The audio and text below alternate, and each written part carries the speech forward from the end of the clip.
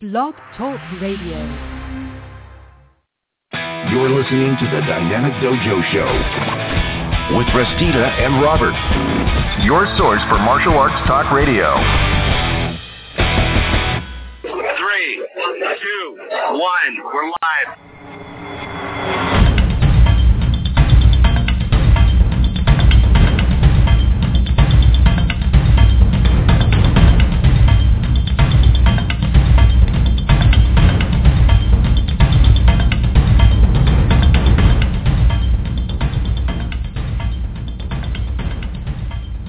Good evening, everyone. Welcome to Dynamic Dojo Talk Radio with Restita and Robert. I'm Restita de Jesus, and I'm joined here at the helm with my brother in the martial arts, Sifu Robert Deal. Sifu Bob, how you doing today? Doing great. Where do I begin to tell you about my week? Let's hear about your week, and then I'll just...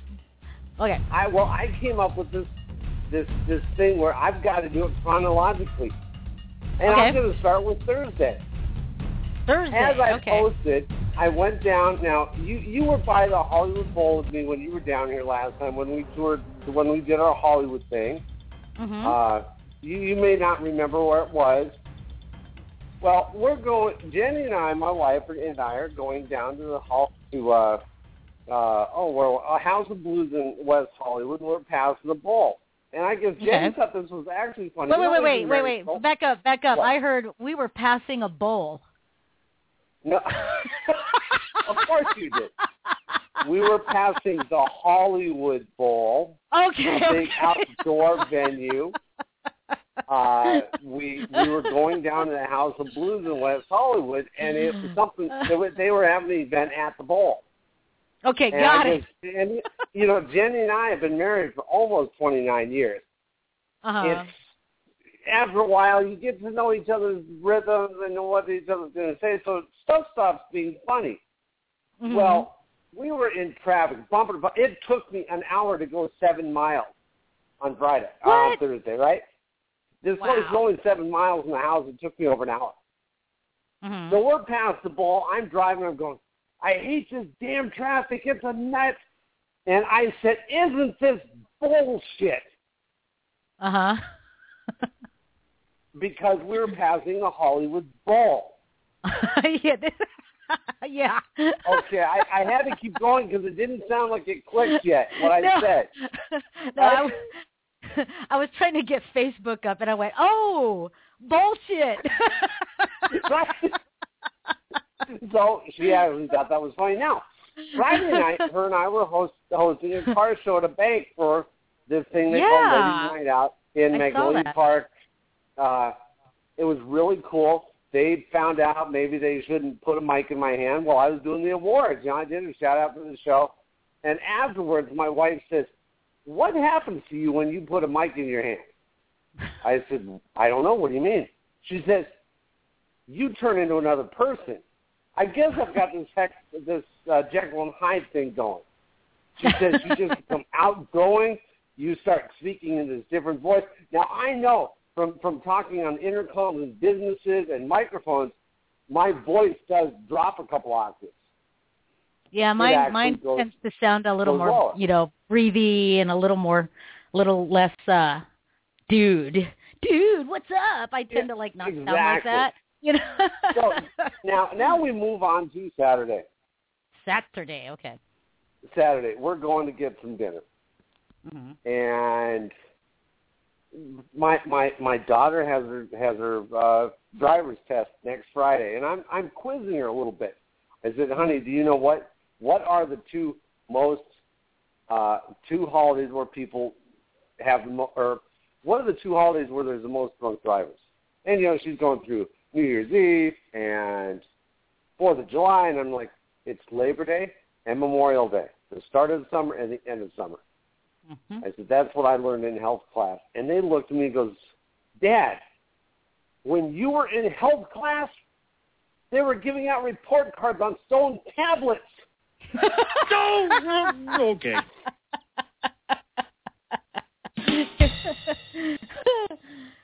The kids deserve a rim shot. That she absolutely did. my wife, and it was like my wife and my daughter ganged up on me for that one. Now we move on to today. My daughter has to go practice driving. Okay. So we're out. I think it was about an hour and a half today. Half hour one time, hour the next. And then, of course, now that she's driving, and this happened with my son when he started driving, all my idiosyncrasies that as an older driver you don't do anymore, like signal.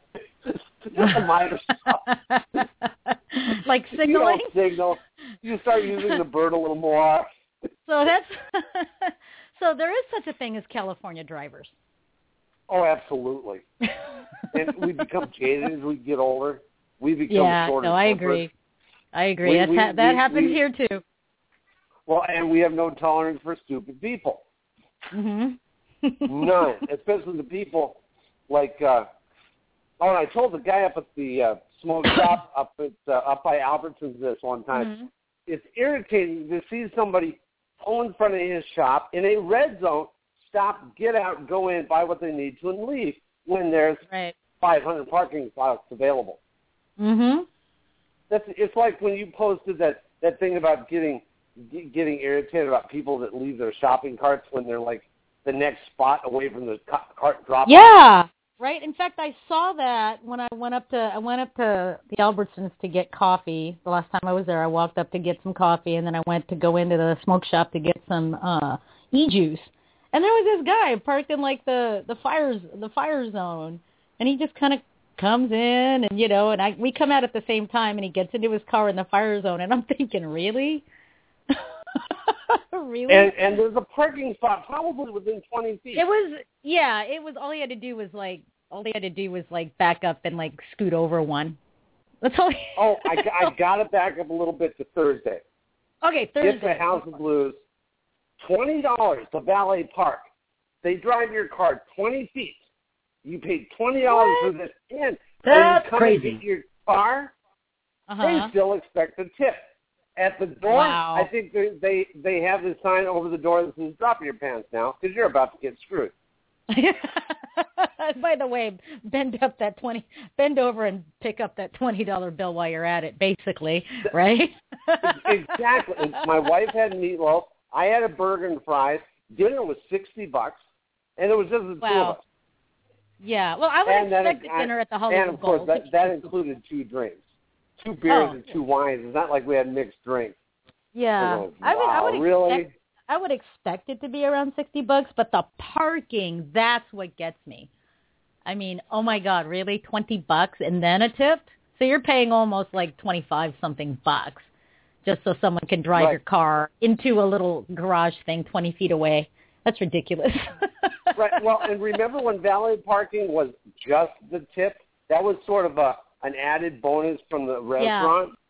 You gave the guy a couple bucks, and they were really happy because he was parking, because he was doing 20 cars an hour. He was making $40.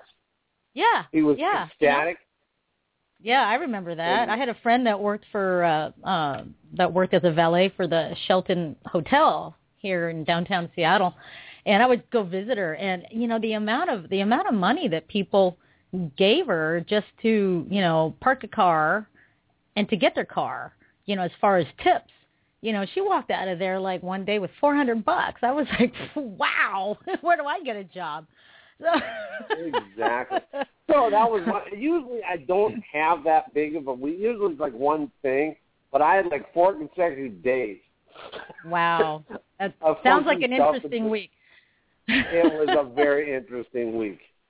Very interesting. Very cool. And speaking of interesting weeks, I hope that our listeners had an interesting week and will be enjoying this Labor Day weekend. Our phone number here for all of you that want to talk to our guest later, or if you just want to call in and say hi, is 347-677-0699. We also have a chat board on our Blog Talk Radio show marquee. Just scroll down under the marquee. You'll see a chat board. If you're listening live through Facebook, try not to text us over there because I'm not over there. My computer's being really weird, so maybe I should clear out my cache. And that Don't was worry, in reference. You know what? You're coming down to L.A. Yeah, that's going to clear out my cache. We'll make sure we clear out your cache for you. Yeah. Oh, and that was in reference to a joke from last week about clearing out cash. Anyhow. Okay, so again, listeners, 347-677-0699. Well, let's get on with the show. Let's go ahead and get started with birthdays. Who do you have for birthdays there, Sifu Bob? This is a long list because, you know, it occurred to me next week because of an event down here. We're not doing a show next week. So I took the birthdays for the next 2 weeks, and we're announcing those. First one, we have Joshua Lieberman. He's a student of Don Barrett's, very good friend of mine and the show. Diane Petrov. She goes as Fitness Lady. Diane Fitness Lady Petrov from Simi Valley, California. And her birthday is on the 3rd. One of the original Beach Boys, Al Jardine, his birthday is on the 3rd. Very well-known martial artist, good friend of the show, Frank Kenyete. His birthday is also on the 3rd. Bob Gomez. Didn't you just induct Bob into the Masters Hall of Fame? Wasn't that the gentleman? Or no? No, that was Lee Farrellyn. Okay, got it. His birthday's on the 4th. Goldie Mack from Texas. His birthday's on the 5th. Sifu Aldegascos. His birthday's on the 6th. Tony Collins, a Facebook friend. His birthday's on the 6th. A good friend of ours, a good friend of the show's, and her husband was in the original Karate Kid, April Validell. Her birthday is on the 8th. Good friend, my old fencing instructor, past guest on the show, Tim Wesky. His birthday is on the 10th. Past show guest, Patrick McDaniel. His birthday is on the 11th of September. And a personal friend of yours, a Seattleite, Kimberly Ivy. Her birthday is on 9/12. And you have a few birthdays as well. Yes, I've got some friends with some birthdays within the next 2 weeks as well. I'd like to send a happy birthday shout-out to my martial arts friend in South King County, Master Bob Aubrey. His birthday's on September 2nd. And one of my wushu friends, Melody Lee, her birthday's on September 2nd. I want to send a shout-out out there also to my friend, Lawrence Caberto. His birthday's on the 4th of September. One of the parents of one of my former students, Zaria Roland Bintz, her birthday is also on the 4th. And another September 4th birthday, Grandmaster Catherine Kenyete Knight. And Catherine is Supreme Grandmaster Kakoi Kenyete's daughter. So happy birthday, everyone. And for everyone else having a birthday throughout the week of August 31st through September 6th, this tune's for you. Happy birthday to you. Happy birthday to you. Happy birthday. Happy birthday. Happy birthday to you. Happy birthday. Happy birthday. Happy birthday to you. Happy birthday. Happy birthday to you. Happy birthday to you. Happy birthday. Happy birthday, everyone. Enjoy your birthday week. Well, that was one of the longer lists of birthdays that we've had in a while there, Sifu Bob. That was awesome. one for 2 weeks. Absolutely was. Absolutely. Well, let's get rolling. We've got a few announcements, I think. I think you have a couple. I don't personally have any, but if you have a couple. I do. There is a tournament coming up in the next couple months. The Winter Open in North County is going to be held November 16th in Escondido, California. It is promoted by Renchi E. Clark Daly, a friend of mine on Facebook, of course, just like everybody else. For more information, please call 760-504-5555.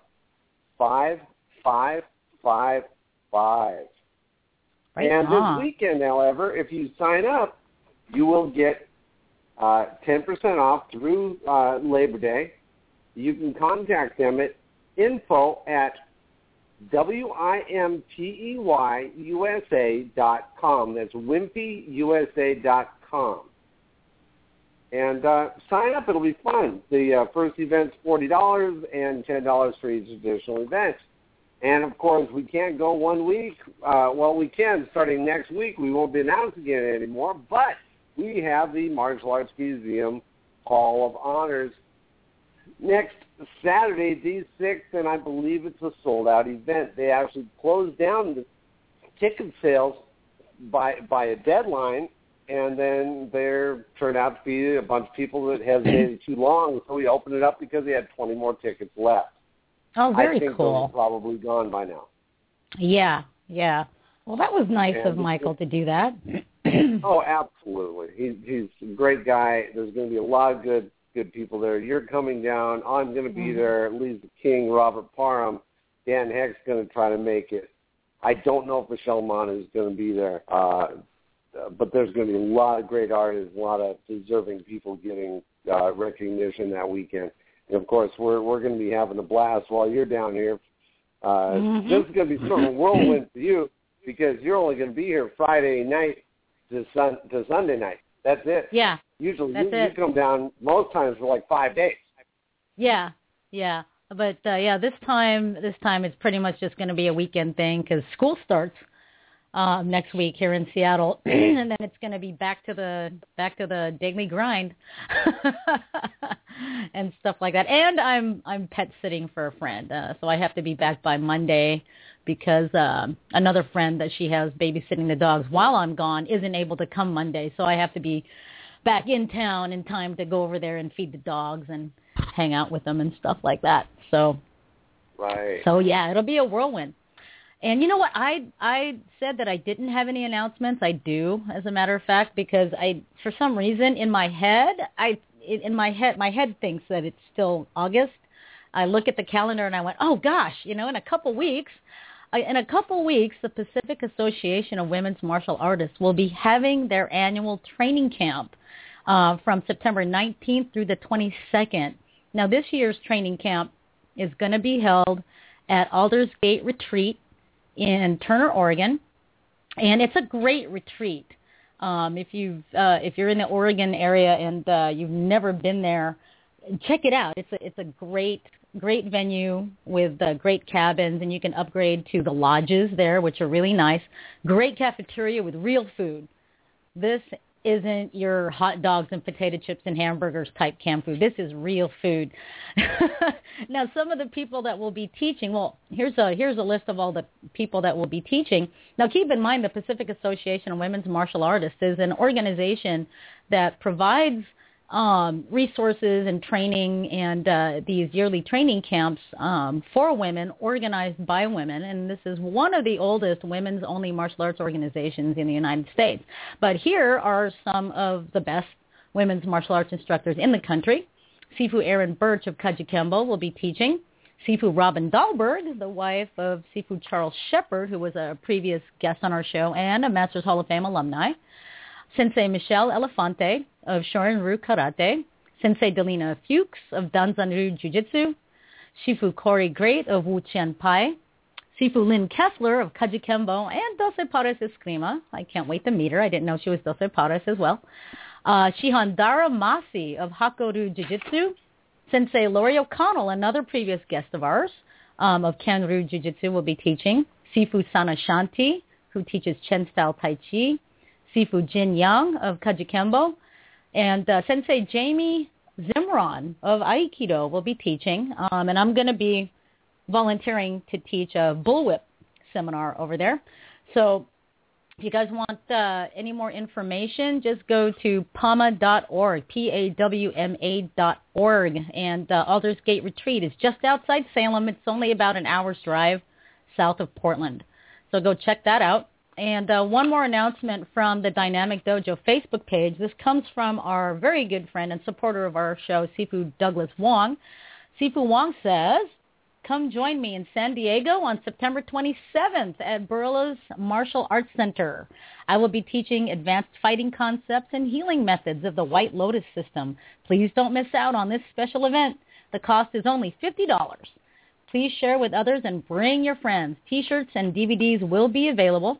And he says, see the video below for what is being taught at the seminar. And if you go to the Dynamic Dojo Facebook page, scroll down just a few posts, and you'll see that announcement by Seafood Douglas Wong.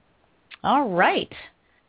I think that's it for my announcements. And so if you don't have any more, I think we can just go on to everything. Well, what's next? I got to look at my notes. What are we?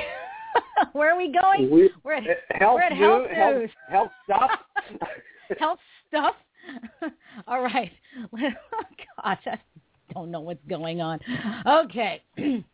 So I can't even find my health news thing. Oh, here we go. Health news.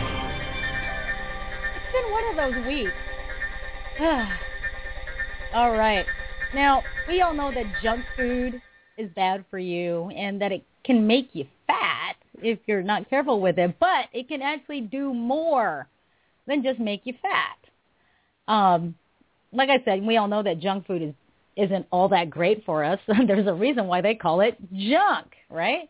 But a new study suggests that eating food full of chemicals and high in fat, sodium, and sugar may also reduce your interest in eating any other healthy foods. It'll actually do this to your brain. Now, this new study published in Frontiers in Psychology involved two groups of rats that were appropriately called chow and cafeteria. I got to read that again. What? There's a group of rats called chow and a group of rats called cafeteria. That's awesome. Okay. Now, scientists fed these groups typical rat food, but the group called cafeteria also got additional access to highly processed human foods. So the cafeteria group got cookies, cakes, meat pies, a lot of dim sum in their diet along with their rat food. Yummy, right? Or so the rats thought, so much so that after 2 weeks, scientists noticed that the rats were eating the junk food lost all desire to eat anything else. Essentially, the cafeteria rats were junk food addicts. Their bodies stopped responding to the normal impulse to seek a more balanced diet. Now, this was a rat study, not a human one, but it did suggest to scientists that eating a diet rich in processed and fatty foods may do more harm than just adding on the pounds. Wow. The stuff that some of the junk does to our brains, it's kind of scary, don't you think? That's weird. Yeah. Weird. So balance it out, folks. You know, get your daily dose of fruits and vegetables, and don't eat that Swanson's junk every day. All right. Well, with that, let's move on to Weird News. All right. What do we got for weird news? Well, I might just say only in Alabama, but that's not the case. There was a 1,000-pound alligator caught in Alabama that set a new world record. 1,000 pounds? 1,000-pound alligator. It's not like it was a grizzly bear. Whoa, that's nuts. That thing could swallow a boa. Yeah, right? It could swallow a boat. Camden, Alabama, a gigantic alligator caught by a family in Alabama earlier this month has set a Safari Club international world record. AL.com reports a pair of master measurers from the Safari Club International examined the 1,000-pound alligator on Friday, determining a total length of 15 feet 9 inches. Whoa. That's 13 inches longer than the organization's previous world record, American alligator, which had been killed in Texas. The Alabama alligator was caught by the Stokes family after battling with it for more than 5 hours. It was hooked in a creek about, I guess back there they don't say creek, they say crick. Crick. It was hooked in a crick. It was hooked in a crick. It was about 80 miles west of Montgomery. The first attempt to weigh the gator destroyed a winch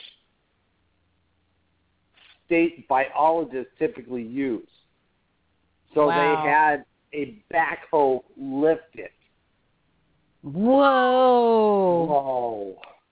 Oh, my gosh. Now, I got to back up in the story a little bit. Master measurers had to come in. Now, what the heck do you have to do to become a master measurer? Oh, I knew that was going to come back and bite me. I almost went back and said, no, let's not revisit that one. I know, master measurers. What is... Wow, really? Yeah, master measurers. What do you... I know. I was like, you've got to be kidding me. Oh, man, that's funny. All right.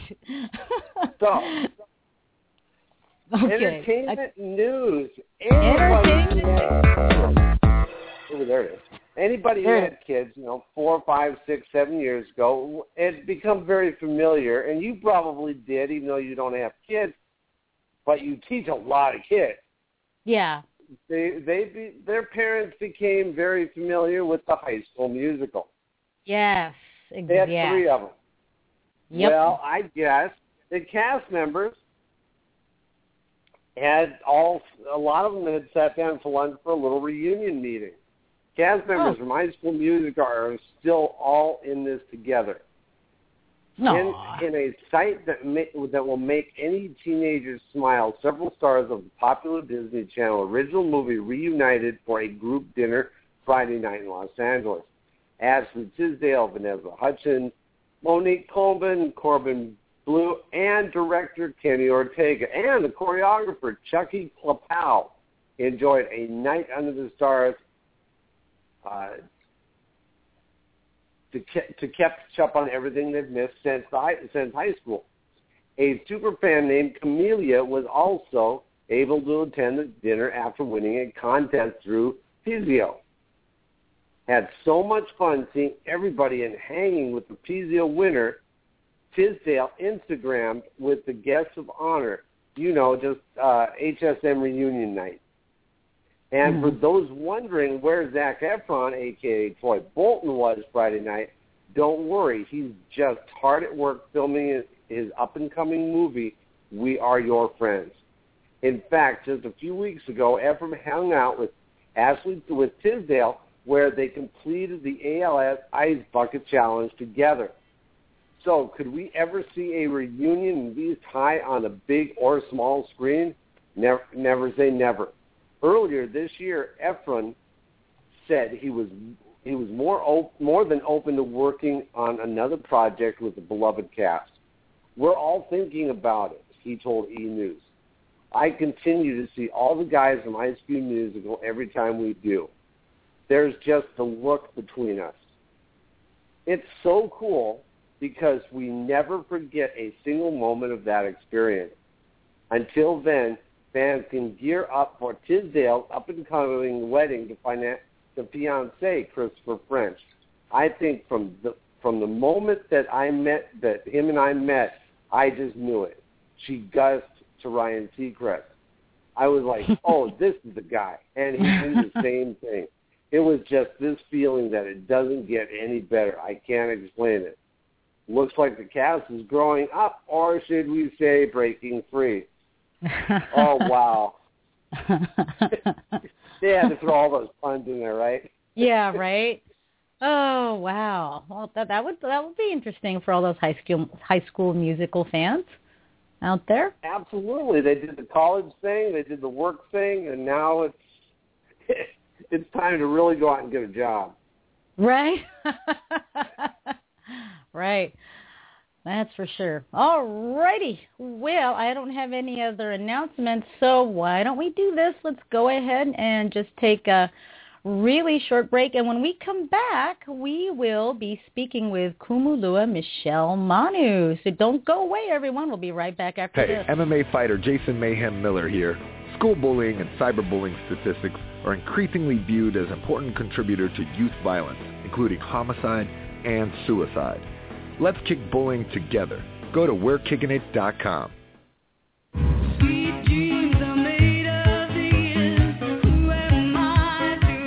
This is Annie Lennox of Eurythmics for RAD. Please don't drink and drive, and don't drive if someone else has been drinking. Thank you.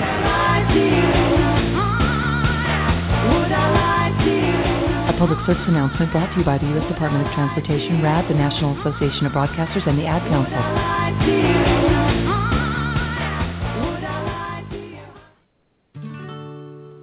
This is Guru Rocky Twitchell of Citrus Heights, California, and you are listening to the Dynamic Dojo Talk Radio Show. Packers. Vikings. We come from different places. Uptown. Downtown. We come to different conclusions. Half empty. Half full. But when we live united, we make a real difference in the building blocks of life. Children succeed in school, families gain financial stability, the health of our neighbors improves, and suddenly so do our communities. Real change won't happen without you. Live United. So give, advocate, volunteer, Live United. Sign up today at liveunited.org. Brought to you by United Way and the Ad Council. You're listening to the Dynamic Dojo Show with Restita and Robert, your source for martial arts talk radio. All right, and we are back. If you're just now tuning in, this is Dynamic Dojo Talk Radio with Restita and Robert.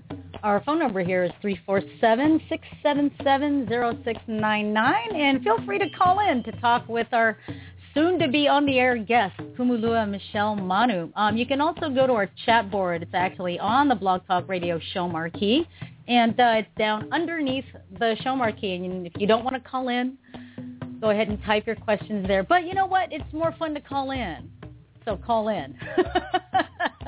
All right. So on the line with us now is a very great friend of me and Sifu Bob's, an alumni of the Masters Hall of Fame, and a new, well, what would you call it, ambassador / executive team? Why don't we say executive team member? She's a board member, so she's ambassador / executive board. Yeah, she's that's a good going to learn really quick. Don't volunteer for too much because you'll be doing a lot of work. All right. So please join me, everyone, in welcoming Kumu Lua Michelle Manu to the show. Michelle, how are you today? Hey, Michelle, can you hear me? Michelle? Michelle? Can you hear me, Michelle? Seems like we have a little bit of technical difficulty here. Michelle, I can't hear you. Hello, Michelle, can you hear us? Because we can't hear you, unfortunately. Oh, well, this sucks. Technical difficulties. Don't you hate this? I know. Hey, Michelle, let's try this. If you can hear us, because we can't hear you, if you can hear us, try hanging up and calling back. Sometimes internet radio just really screws things up. So I'm going to blame it on Blog Talk Radio. So, okay, she hung up. Now she's going to call back. She said she can hear us. Good. Then she could hear us. We just couldn't hear her. Yeah, she said she can hear us. She messaged me on Facebook and said that she can hear us.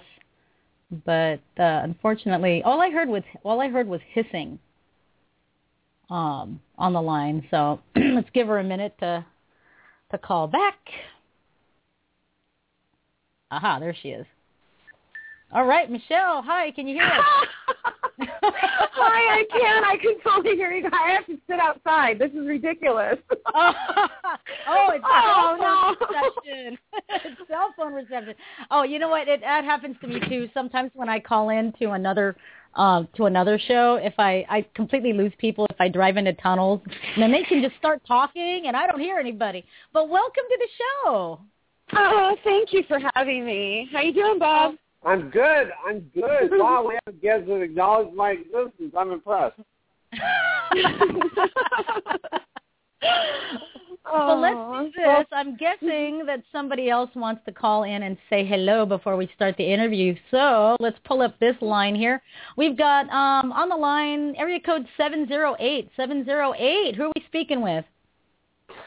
This is Ellen Marie Allen, and I am Michelle's aunt. Oh, hi, Auntie. Here Cool. Hi, Auntie. Hi, thanks for calling. It's Audrey, by the way. Just saying.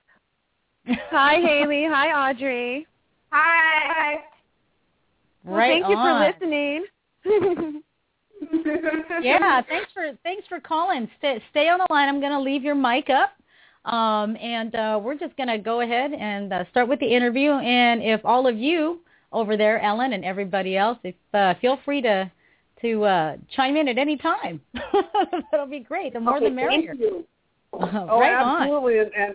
And Ellen, the more embarrassing you can think of stuff to tell us, the better. Bob, my goodness. Well, Auntie, if you could put your phone on mute until you talk, that'd be very helpful. But Auntie has actually come. She's my Scandinavian auntie. I don't know. Most people don't know that I'm half Scandinavian, and she's my mother's older sister. And a 708 is Chicago.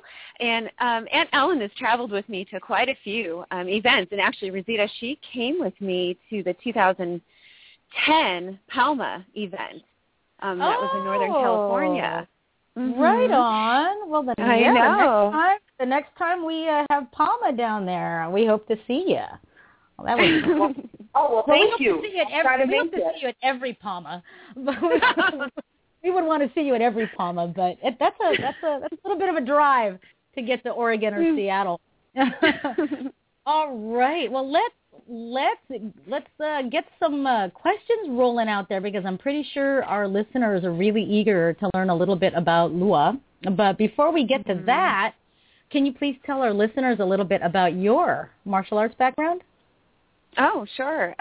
Well, it's kind of a funny story. I think there's just going to be a theme throughout my interview, which is self-evolution and awareness. Well, with that said, I am an absolute ballet dropout at the age of 4, and I was lucky enough to be a part of tap and ballet and acrobats and jazz. But I think it was when I was 9 years old, I started gymnastics as well as Kempo. And I thought, I don't want to do this. This is for boys. And so I just had a bad attitude already at 9. Like, I don't even know why I'm here. Why is my mother making me do this? I'd much rather, I was already in like modeling classes, which I didn't care for either. I just could never seem to find what I enjoyed. And I went through probably the first 10 minutes of that Kempo class, uncomfortable in my little gi and white belt. And I just realized, what the heck? This isn't for boys. This is for me. Yeah, and before you know it, totally. And before you knew it, I just realized so quickly at the age of 9 that I wanted a black belt and that I was a full contact type of girl. And that has never changed since I was 9. No kidding, really? Right. Be quiet, Bob. Bob's been on the receiving end of some of that full contact. That's awesome. It's in a controlled environment. Those were love taps, and that day Michelle showed me a lot of love. That's right. Well, I do love you, Bob. But, so I think in 1990 I was relocated to Chicago, and I stayed until probably the latter portion of 1997. And during my 7 years there, I was a professional hula dancer performing all throughout the Midwest. And I also decided I was going to train in some Korean art. So I did take Taekwondo and Hapkido, and those arts just weren't full contact enough for me. So, but I did enjoy the conditioning. And when I moved home, it was 1998, back to Southern California. And I didn't know what I wanted to do. I thought, do I want to go back and be a professional hula dancer and compete? Or do I really want to go to the hard side and start with some real full contact martial arts training? And that's before the internet was prevalent, and I just opened up the yellow pages. I found Solomon Kaihewalu's name, and I was like, well, wait a minute. That's the Hawaiian art that, a lot of people have talked about. That's kind of kapu, forbidden, and I just thought I have to call. So that's how it started with my Olohe, 1998. Wow, very cool. Very cool. Well, Michelle, tell us as far as back as you know, what's the history of Lua? Oh, such a loaded question. I hope not to talk too long, but the word Lua alone means duality or dual, two or toilet. So I know, complete opposites, right? Wow. Two or toilet. So like if you walk into a Hawaiian person's house now and you say, oh, where's your Lua? It's more of a toilet. The significance of that is back in the day, it was kind of symbolic for the toilet was actually a deep, dark, long pit, the back of the house, kind of concealed, and that's where you would bury your waste, if you will. And Lua, in that sense, means that's where you bury your opponent. So you dislocate straight into a hole, and there's no walking down in the Kaihewalu Lua. It's all straight down, so you use the ground to bust your opponent. On the duality side, that's mostly for the Huna side, the healing art side, the dichotomy between good and bad and white and black and negative and positive, kind of like the yin-yang, theory. So that's actually the meaning of the word Lua. It was developed in the 18th century by some high priests, which is they're called kahuna nui. And these high priests crafted the fighting art after land, sea, and air animals, basically all based on all of nature. And they studied the wind, they studied the stars, the sun, the moon, all of the pulling forces that we have these days. And it's also noted that some of the warrior weapons were also used as instruments for healing. So later wrestling and boxing and also dirty fighting was introduced, and those were added to create the foundation of the Hawaiian martial art called Lua. So as it evolved, the Lua warriors and the system of just Lua and the way that they fought back in the day, they were highly organized. They attacked with specific weapons in specific waves and formations on the battlefield. And, it's really interesting to look at today's society in the islands where, everyone's tatted. They're really big, and somehow, I can tell when I go back, I'm not fully tatted. I have two hidden ones on my back, and I pride myself in keeping myself healthy as best as I can. I'm not perfect. But now it seems as though society-wise in Hawaii, the bigger you are and the more tats you have makes you a little more Hawaiian, and I tend to disagree with that, because if you look back at, some of the stories and the history books and, the Hawaiians back in the day, they were warriors. They were ripped with muscle and almost like godlike in shape, and with endurance and strength, and they were very wise. They were masters of the spiritual universe, and they were skilled in medicine and nature and hand-to-hand combat and weaponry. So, there's a lot more than just eating and getting tattooed, So in the late 1800s, going on with the history, Lua was suppressed. And so the warriors then took the fighting arts, their katas, which we call hulas. Their hulas were, suppressed, and they were practiced in the dark. Being masters of nature is also not needing a light, and knowing your surroundings at all times. So they would practice that. And then later the hula was then suppressed as well. And so in the 19th century, under King David Kalakaua, the hula was reinstated along with a lesser version of the more traumatic and fatal form of Lua. When that was reinstated, there were only select members of the royal family, Kalakaua's royal family, that were offered instruction in the more lethal ways of Lua. So that's basically the history. We can go to today if you'd like. Wow. Now, why was Lua suppressed? Was it through the United States occupation there back in the day or earlier? What other country occupied Hawaii? Was it Britain? I forget. But actually, I know. There's so many people, right? Yeah. If you look at the Hawaiian alphabet, it actually discloses that the Germans arrived first. But I know. But most renowned, of course, is Captain Cook from England. Introduced all of the steel and metal weapons and put clothing on everyone and started teaching them linguistics and made the islands more civilized, from their point of view. So I think that they noticed that it was a deadly art, and they were trying to kindly put us more towards their track of, Mm-hmm. the English way of doing things. Wow. Sounds a lot like the Spanish occupation of the Philippines. It does. Yeah, It really does. Yeah. Mm-hmm. Awesome. Now, I have kind of a funny question. So, you said that Lua can also mean like toilet. Is there like another formal name for Lua that sets the term apart from toilet, or is it more of a contextual thing? Right?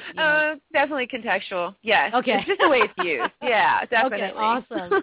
Cool. Not content, Rosita. Context. Yeah. That's a lot of context. Content, excuse me. Oh, my goodness. Oh, that's awesome. No, when it comes to the art itself, you've hit the tip of the iceberg a little bit of the content of Lua. Now, what would you say would be the main concept or the main element or the driving force or the spirit behind Lua? It's so interesting. This is a really tricky question. For me, it's harmony. For me, it means different things for different practitioners. There are so many elements to it that if a practitioner can learn all these elements, essentially, which is life, and have those elements work together on every level of our self-awareness and our being, as well as interacting with the world and others, then, we benefit from that learning and development and impacting, our training as a Lua student and therefore how we live our lives. So for me, I think it's harmony with self, others, and just having universal awareness. It's almost like peacefully merging the spiritual with the physical, because I truly believe they're one and the same. But for some reason, when we were raised, those two split and have somehow become mutually exclusive of one another. And I think, as this resurgence of women martial artists really happened, which is happening right now, and just life look at our world around us. It's, we're told one thing and we see something in the linear, it's tangible. But then there's all this dark matter that we feel, and especially those of us that are more in tune, and we know what the essence of something is. It's not the appearance. It's getting those two to marry each other in harmony. And I think, to me, that's the main element of Lua. And it bleeds into everything I do every day. And it's my training, but it's also my way of impacting man and womankind through my training. Very cool. Awesome. Hey, Bob, are you still there? yeah. As a matter of fact, man, see how this goes? Michelle, there was one show, they were talking so much that my wife walked down, got me dinner. I sat here and ate dinner without saying a word. Which one was that? What show was that? I forgot. Oh, it was the Frank Dukes show. Yeah. No. Well, that may have been one of them. No. We all, well, not all of us, but we know you're also an accomplished hula dancer. Can you tell us how your hula experience meshes with with your Lua? I'm getting another call. Can you believe? Did she just disappear on us? No, the call dropped. She'll call back. But until then, our phone number here is 347-677-0699. And while we're waiting for her to call back, let's go ahead and hit the switchboard here. Let's pull up another one of these lines. Let's pull up area code 310. Area code 310. Okay. Dynamic Dojo. You're here. I'm back. You're back. Do we have? Okay. Well, I hope that doesn't happen again. That's no problem. Okay. Looks like we've got William on the line with us, I think. Oh, is this William? Good. This is William Christopher Ford calling. Oh, William. Hey, Will. How are you? Hey. How's everybody? Good to hear from you. How are you? Right. Pretty I have good. a question. Sure. congratulations, Michelle, on you're doing very well on the Dynamic Dojo radio show with being co-host last week, and now you're a guest. I imagine there's going to be much more of you in the very near future, I hope. Oh, well, thanks. I doubt it, though. Rosita's kick butt, and there's no other cool shows like this, so I'm pretty much going to be a guest every other show, I think. No, I'm just kidding. Oh. No, you know what? Me and Bob already talked. We pretty much said, hey, if I ever have to go out of town, see if Michelle's available. Oh, well, thank you. That's wonderful. Yeah. Well, I mean, we have like other guest co-hosts too, but welcome to the fold. Thank you, William. Thanks for calling in. I have a question I'm going to propose to all three of you. It's kind of an interesting question, but if you were to be able to just teach one thing, only one thing, to your and it would make the world a safer place, what would it be? Wow. Wow. Hard? Wow. Who wants to start? I'll start. Okay. I think that, we can learn as much as we want, but it really all comes down to awareness. And so it's just having people not fumble, like when Furman, for example, not fumble through their purse and on the phone and, doing 14 things at once, to really just pay attention to what's around them, because I think that can actually thwart like 99% of what goes on. That would be my thing. I would say... go ahead, Michelle. Oh, that was me. Rosita. We sound the same. I know we sound the same. I would say it's kind of a toss-up between teaching people altruism, because it's going to kick over into being able to communicate better. A lot of altercations nowadays. Aren't just I'm going to rob this person. A lot of the altercations start because somebody gets pissed off at somebody, and someone's got to be the big, badder person, right? In fact, just last week, 2 employees of a gas station just down the road from me got shot to death because somebody had a problem with the employees coming out and saying, hey, can you not park that way when you're pumping gas? And the guy popped caps into both of them, and they died right there at work. And, that was only because they just had a problem with somebody telling them what to do. So, altruism, the whole, treat others the way you'd be treated. But also not being afraid to communicate, and knowing that, that it's a very honorable skill to have, that it's not, it's not sissy, it's not wussy, to be able to communicate, to be able to talk out your problems, I guess, before it turns into fisticuffs. That's definitely what I'd want my students to learn if I only had one thing to teach. Excellent. And Bob. Well, I would like to teach these low-level gang members what how to pull up their pants. People. Oh. How to buy the right size pants, how to buy a belt that fits. But I'd like them to visit the morgues, the cemeteries, the autopsy rooms. See what they're doing to these people. And try to scare the hell out of them. Talk to the families that they're destroying by doing these chicken shit, excuse my expression, drive-bys. What about you, William? Yeah. I think I like all three of your answers. I'm going to go with door number 2.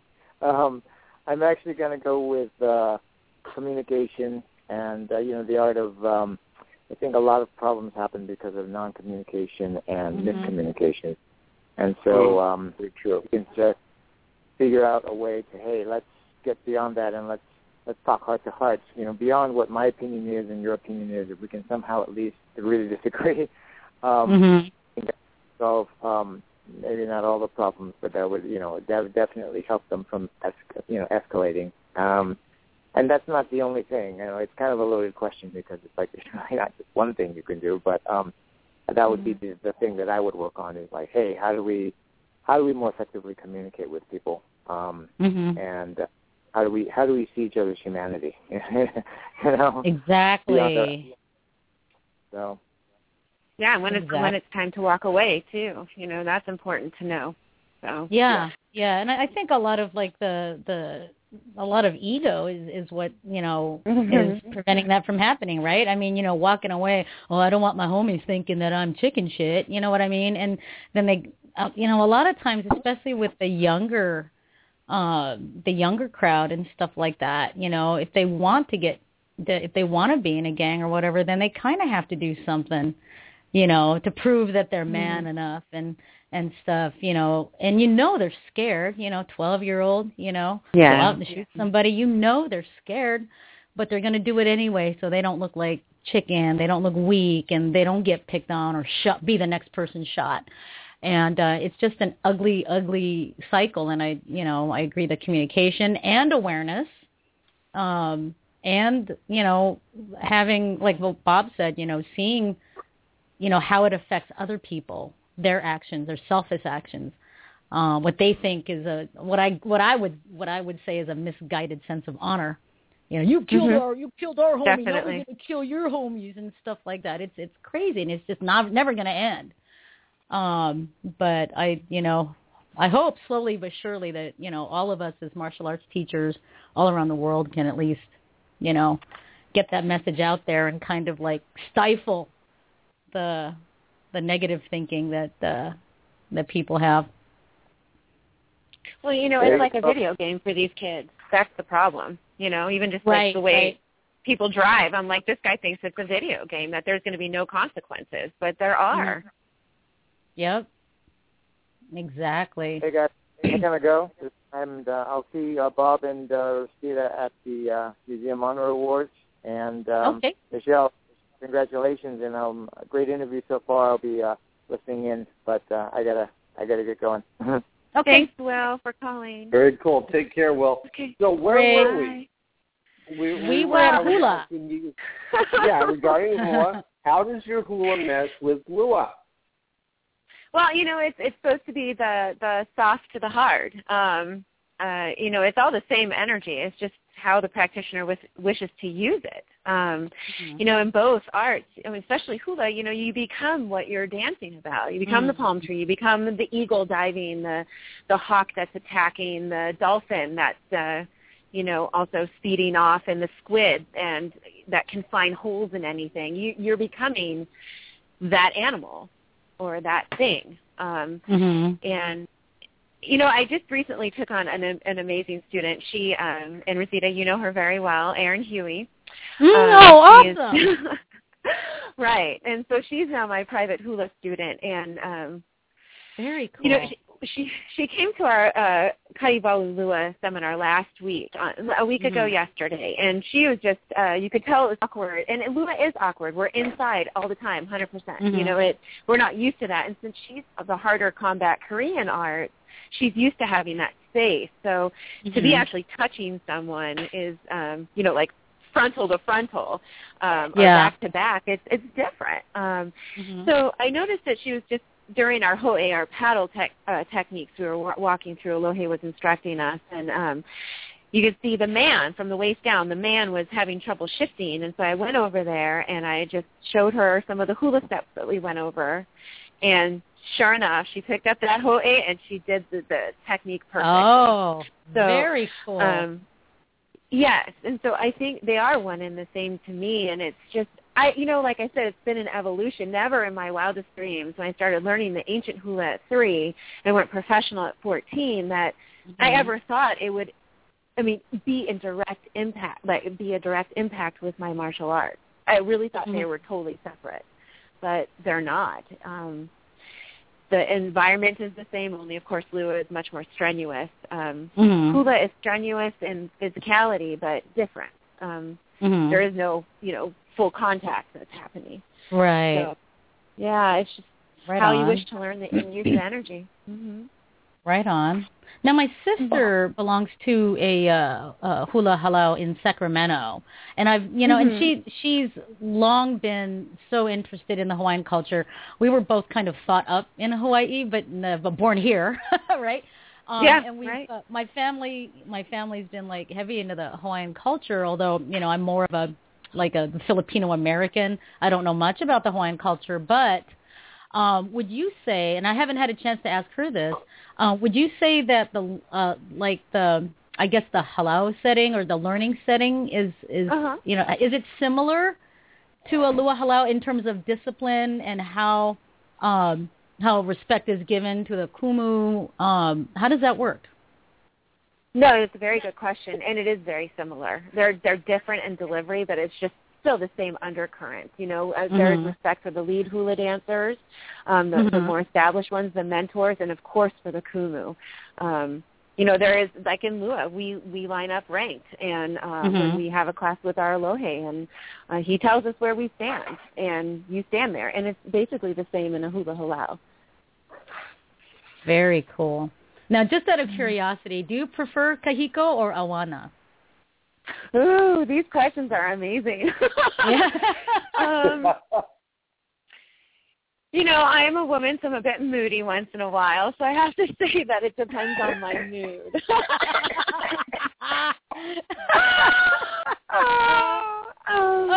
Now for our listeners out there, kahiko is the ancient hula that involves a lot more of the chant or the ole, and awana is more of like the modern stuff. And and I just have to say this because too many people, like a lot of Americans that aren't familiar with hula.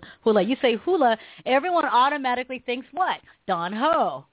Right? Right, correct. Tiny bubbles in the wine, yes. Tiny bubbles, really and the steel guitar and the stuff like that. And it's really not the commercial touristy stuff. I mean, there's so much meaning in hula. So I can really see how hula can mesh with how you can mesh the hula with the Lua. Say that 10 times fast.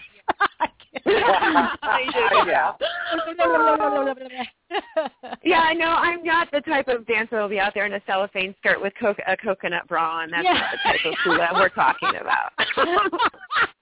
Yeah, that's it. Oh my gosh, that reminds me. I was like on Oriental Trading Company, that right? And they have, how they have themes for parties and stuff. And sure enough, little hula girl costume, and it's like, the cellophane grass skirt and the coconut bra, and then a little flower clip you can put in your hair and junk like that. I'm like, really? Really? Well, whatever sells, I guess. But oh well, okay. Yeah, so, luau, everyone. Luau. Luau, yeah, the luau theme. That's right. Yep. Getting back to Lua, I was going to ask another question, and I completely forgot what it was. Oh. Back to weapons. To weapons. My favorite. Yes. Out of the weapons, do you have a favorite in particular? Oh, wow. Well, of course, eternally my hands. I love my hands. But, it's interesting, the evolution of, my love for each weapon and just becoming intimately tied to each weapon, especially now that I'm making them. Right now, the ka'ane would be my favorite, when the ku'eku'e was once my favorite. The ku'eku'e is that light duster weapon with the shark teeth. I loved it. And that one was actually carried by the older warriors back in the day. After all the waves of the warriors came through, if anyone was left on the battlefield, they would use that to go ahead and finish them off if they were still alive. Wow. So it's like the cleaners, if you would. It's a lighter weapon, easier. They traveled many miles.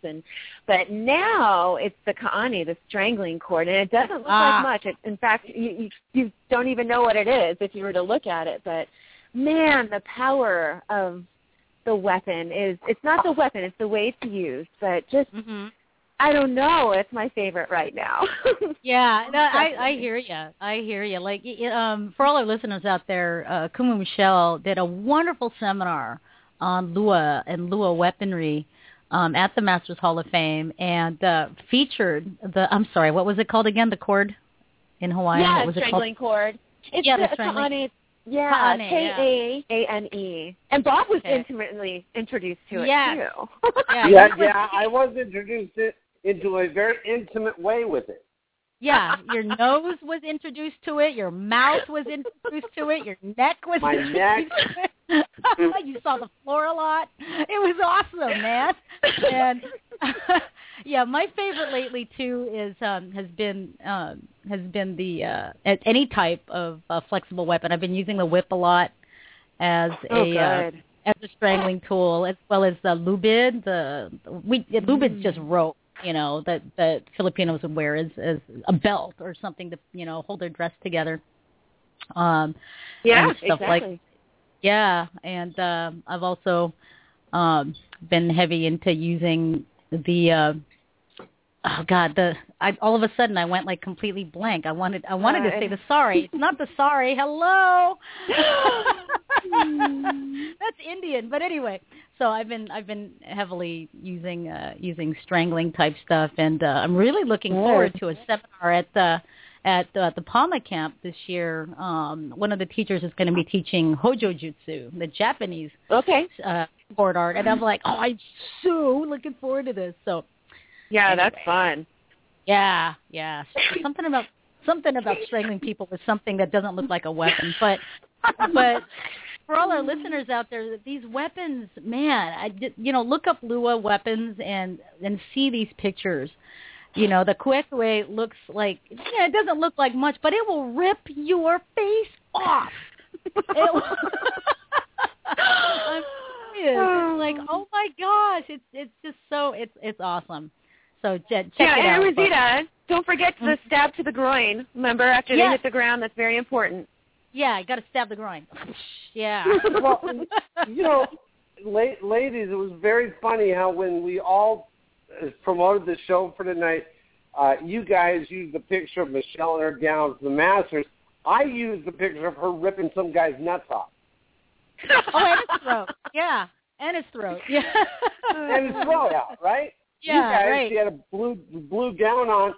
It was one time she had a picture of the guy's groin in her hand and with her other hand in the guy's throat. Yeah. Well, duality, Bob, duality. That's right. Oh yeah. I'll ask about that later, but we'll go to Bob. I'll ask about the man and the woman thing. Actually, I have a couple questions I want to ask. During your hula, are there hidden martial applications in the Wahine version of the hula, or the Wahine hula? Oh, so you're talking about the Awana hula? Yeah. Okay, applications? Yeah, definitely. They're just softer. It's more of a Tai Chi, if you will. Oh, okay. You see what the difference of application? Mm-hmm. Mm-hmm. Yeah, so much softer. Oh, very cool. Okay, I wasn't sure if it was taught as an application, actually martial application, or if it was more like an interpretive dance with a meaning behind it. Yeah, no, it's definitely not taught in martial arts. No. I mean, if you were to ask a Lua practitioner right now, the ones that I know that do not take hula and are just Lua practitioners, they wouldn't be able to do it. It's almost like someone that's been in a combat form all the time. It's very hard for them to get their lower half and upper half working well together, and also and apply a softer force, a softer power. It's very difficult for them. Mm-hmm. Wow, very cool. Now, Michelle, you appeared in, maybe not a huge amount, but you appeared in some media, CNN, Inside Kung Fu. You were I'm trying to get this right, but I doubt I'm going to do it. You were the choreographer or stunt woman in a comedy stage show. Is that right? Wow, you just, you digged it up. This is like years and years ago. Oh, someone's been Googling me. Damn Google. Wow. What are we doing at Google? So tell us about your experiences on the print and the stage and that sort of thing. Wow, I just, what's so funny is I don't have most of it, and I wish I did because it would be a great keepsake for my daughter. I'm trying to collect more as I go along now, but back in the day, it was just, that wasn't my focus at all to get into any of the media or print. It was just to train. And, after 9/11 happened, my Olohe brought me to World Black Belt, and they created America in Defense, which was to educate pilots and flight attendants and air cabin crew safety. And with that came some media. There's a funny story, but I don't even want to get into the flight attendant outfit. I was like in the 1950s because I had curves. It was awful. But anyway, so tons of media set up on the side. We're actually doing this in the galley and also in the aisleway of a mock-up plane. And we're using everything and anything around us. And so I became a director and helped author part of the manual to teach American and United Airlines flight attendants and pilots that were actually on stress leave. Because they couldn't get back in the air. They were just so traumatized by what had happened. They just couldn't fly. So meanwhile, while they're out, we were educating them. And I got to fly around the nation. And so, I was on CNN and some international stations. I can't even tell you. I know it was like a station in Mexico. The Korean station came out. So it was just a lot of media there. I know when I played football, I was able to be with several of my teammates, an SB Award presenter for the, I think it was the MVP. I think it was 2005 we did that, 2004. And then, of course, Inside Kung Fu and, several other publications, whether it was in conjunction with my Olohe or because of America in Defense. So that's it. Wow. There's somebody that is on the line. He would like to talk to you. Do you want to take another call? Actually, there's two, but let's bring on the CEO of the Masters Hall of Fame, Auntie Jan Heck. I'm in trouble now. Here we go. Did you know that I was going to call? How are you? No, I did not. I did. Self-awareness.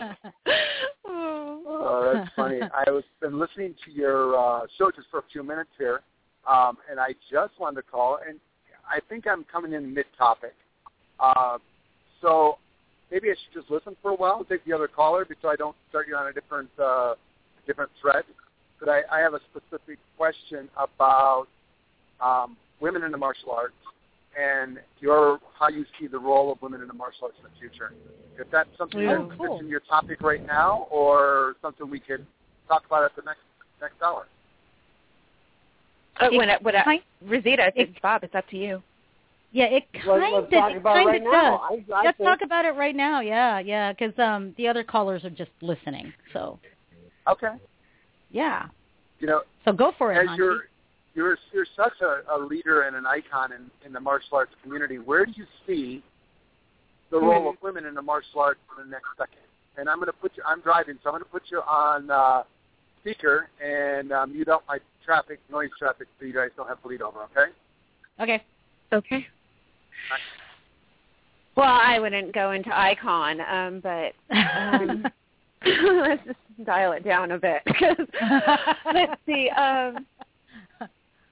It's an interesting question. I mean, it depends on all of us collectively. And this is something that Masters Hall of Fame, the Associate Association, the Associate of Masters, which develops leadership of martial arts business leaders and just leaders, period, will be taking place January 31st here in Costa Mesa.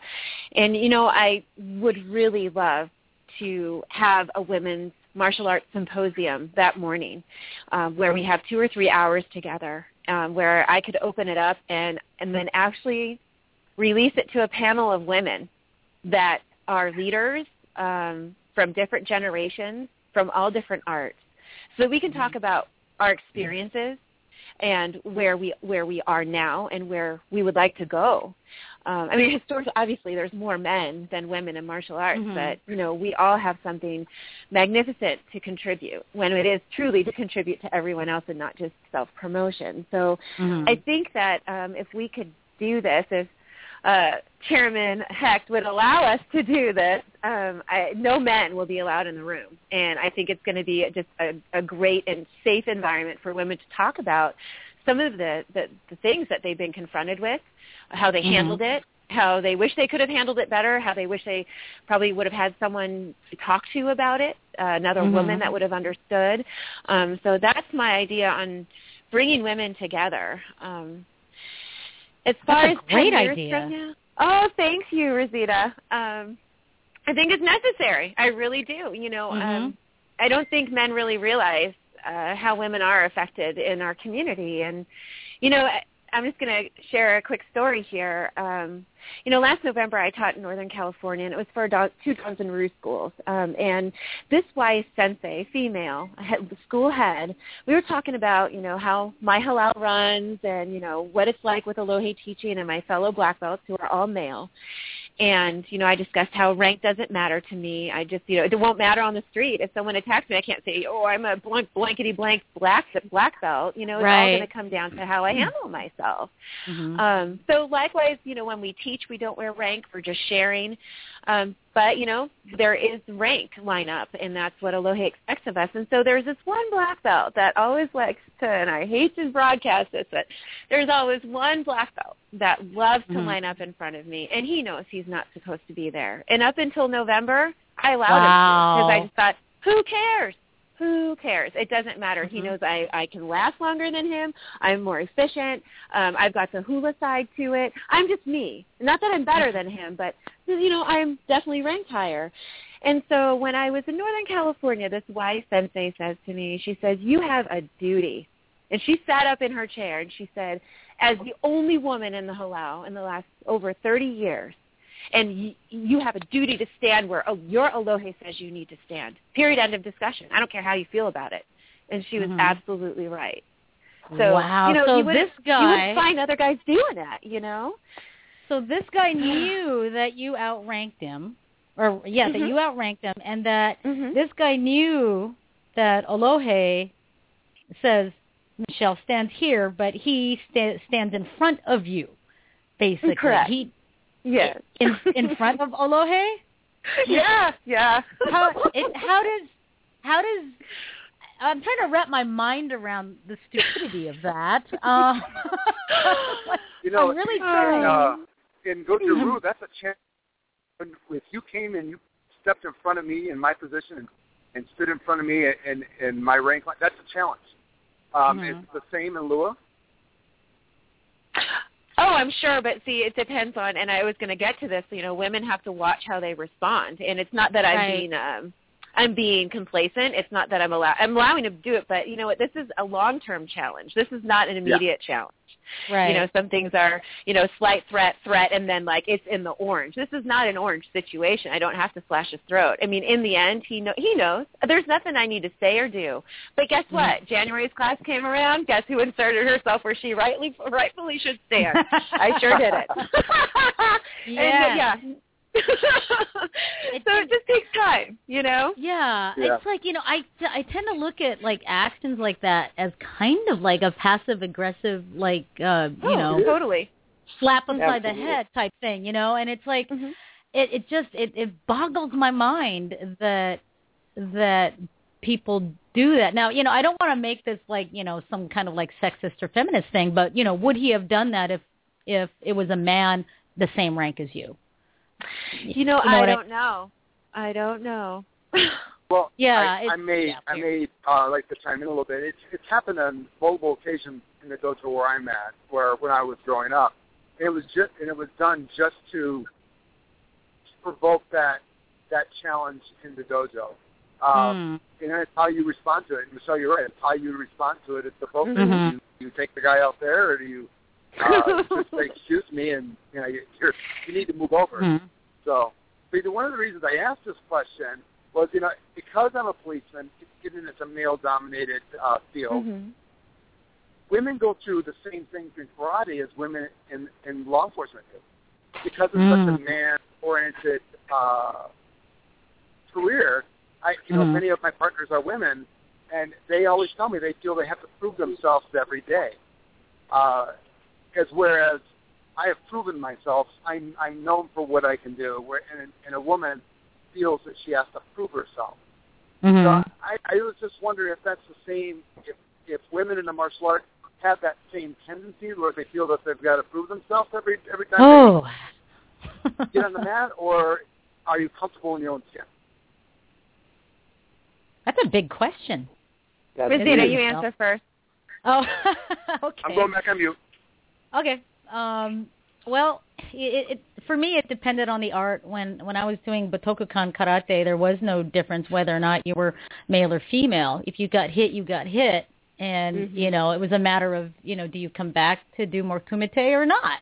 You know, there was no like, oh, I'm going to take it easier on you because you're a woman, or you have to prove yourself, because all of my senseis made it very clear that in order to earn a place in the Yudansha, in that organization, you had to earn it. And there were no exceptions.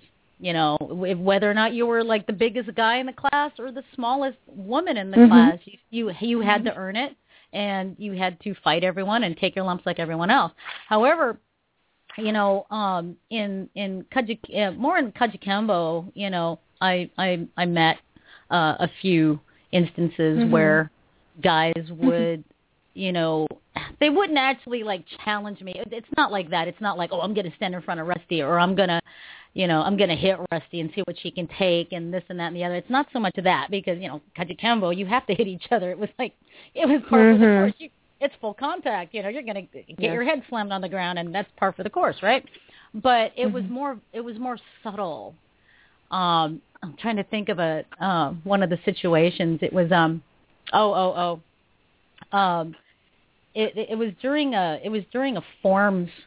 We were getting ready for a forms competition, right? And that was my thing back then. I really loved to compete in forms rather than fighting, because I thought it was harder to do, right? You had all four judges looking at you instead of like four judges looking at two people. So I thought, this is my challenge for the next year or so, right? I'm just going to compete in forms. And while I was practicing one day, one of the gentlemen made a comment about my forms. It wasn't really a bad comment on the outside. It was more like, well, you know, if you wear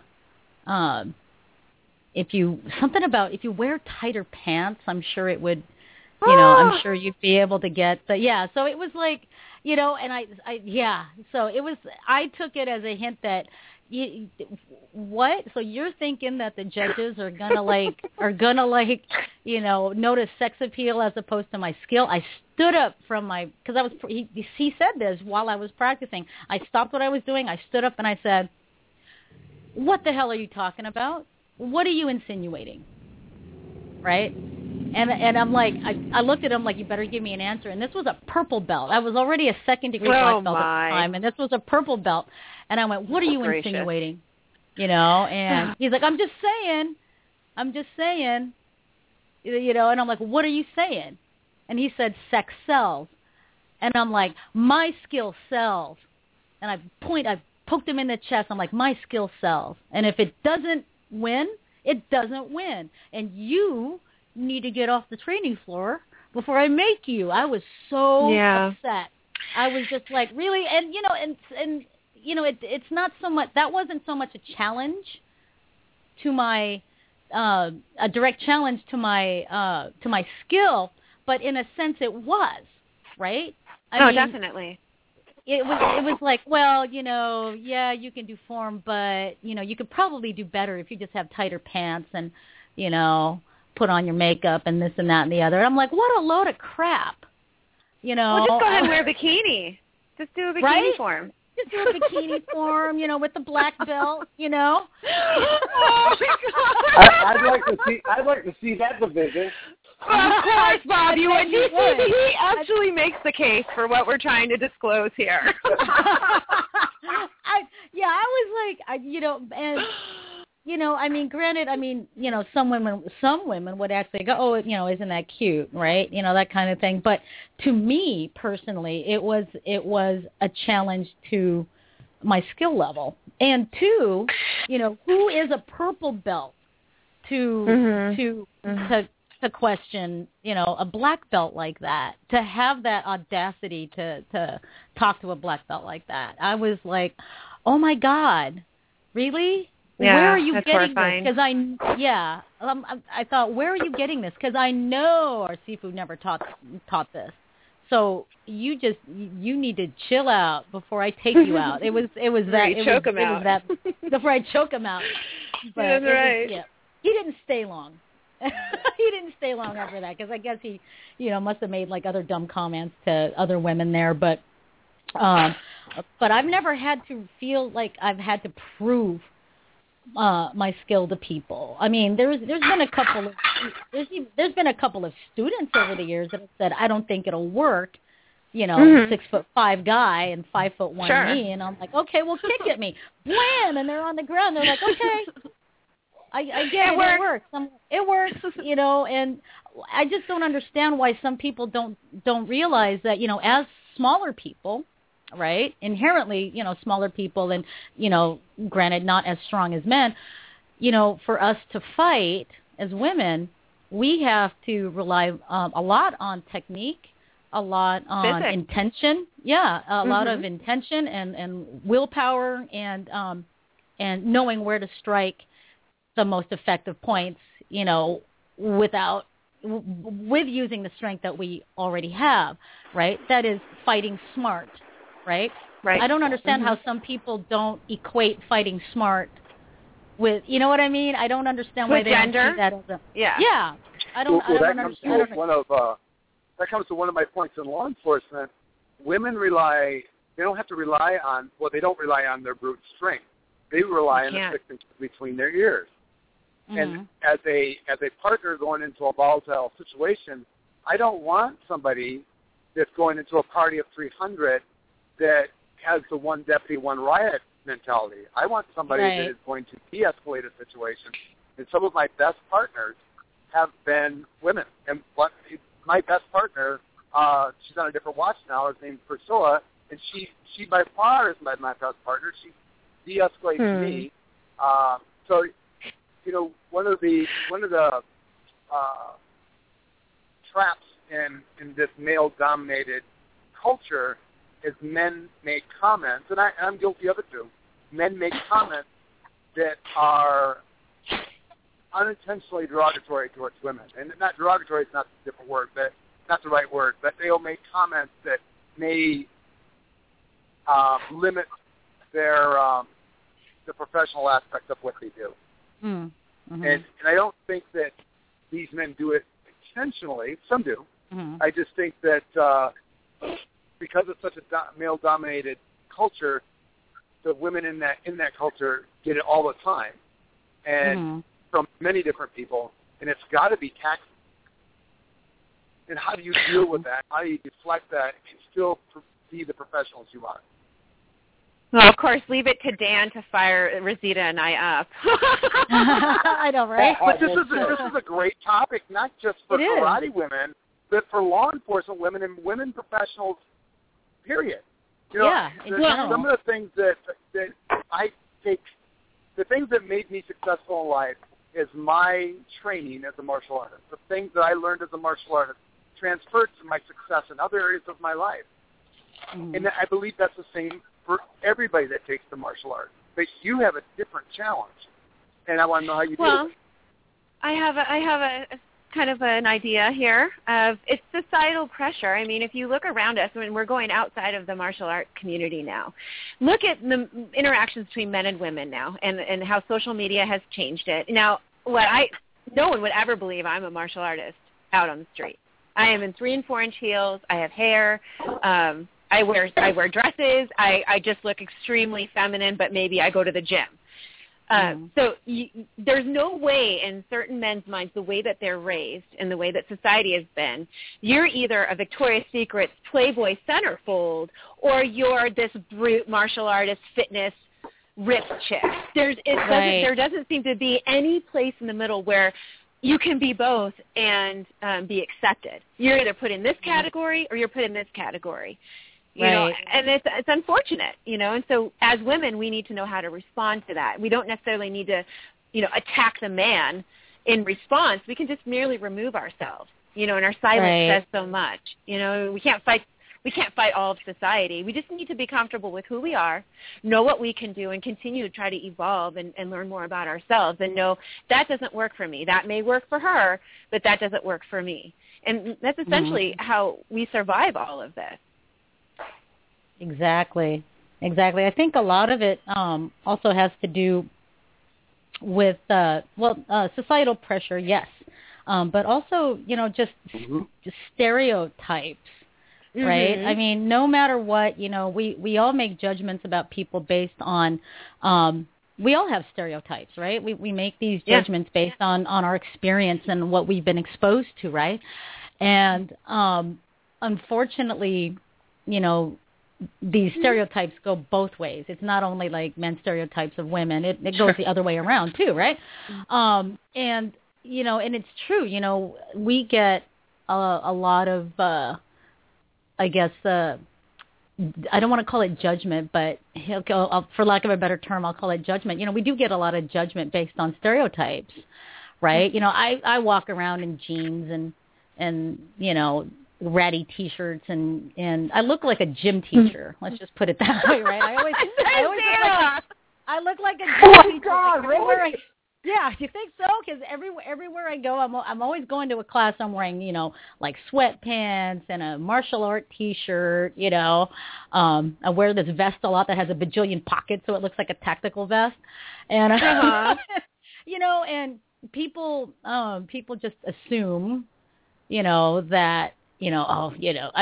I've never had anyone say this to my face, but I can tell that sometimes they think, oh gosh, this must be some like fitness buff feminist chick or something like that.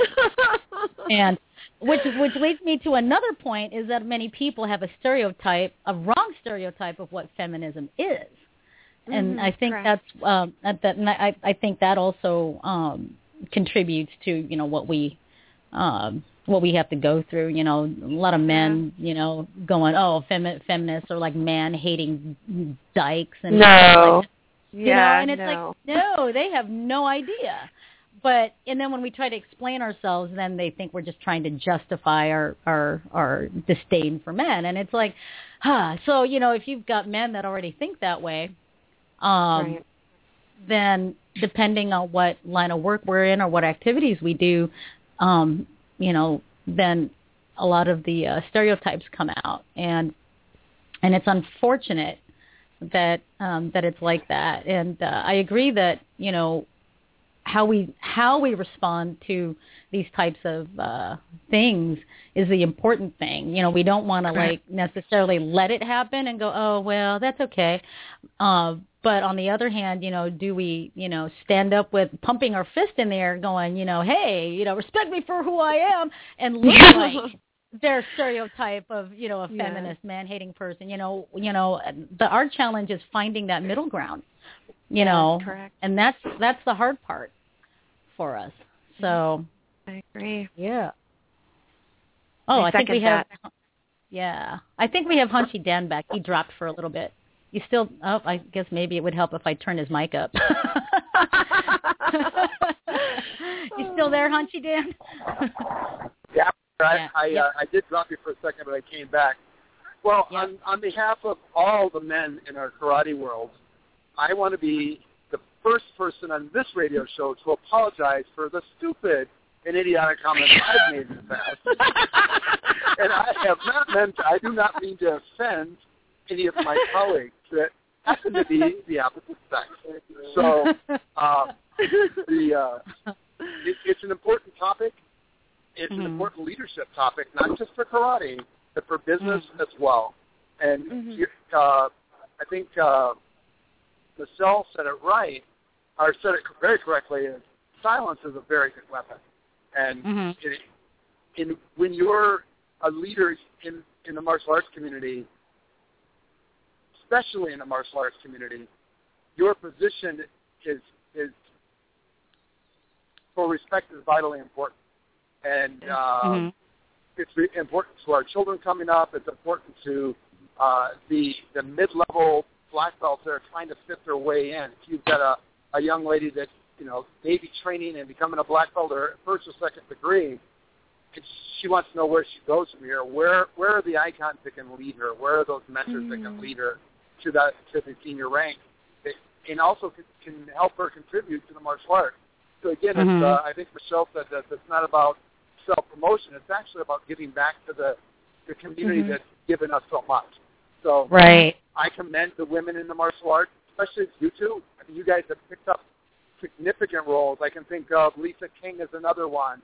The Abad sisters, Angie Abad is another one that I know personally that have picked up the leadership roles and are moving forward as ambassadors is not the right word, but leaders in the martial arts community, and not women leaders, but leaders. So I want to thank you, and if I've ever said anything inappropriate, just kick me. I'll just show you my ka'ane. We should have another seminar. Another training session? Yeah, Dan. Me and you, honey. I like it. So that's awesome. I think the way we train and the way we respect each other on the mat should transition into real life. And I know that I know it doesn't. One of my senior black belts, Robert Pazunzi, he's one of our ambassadors of the Masters Hall of Fame.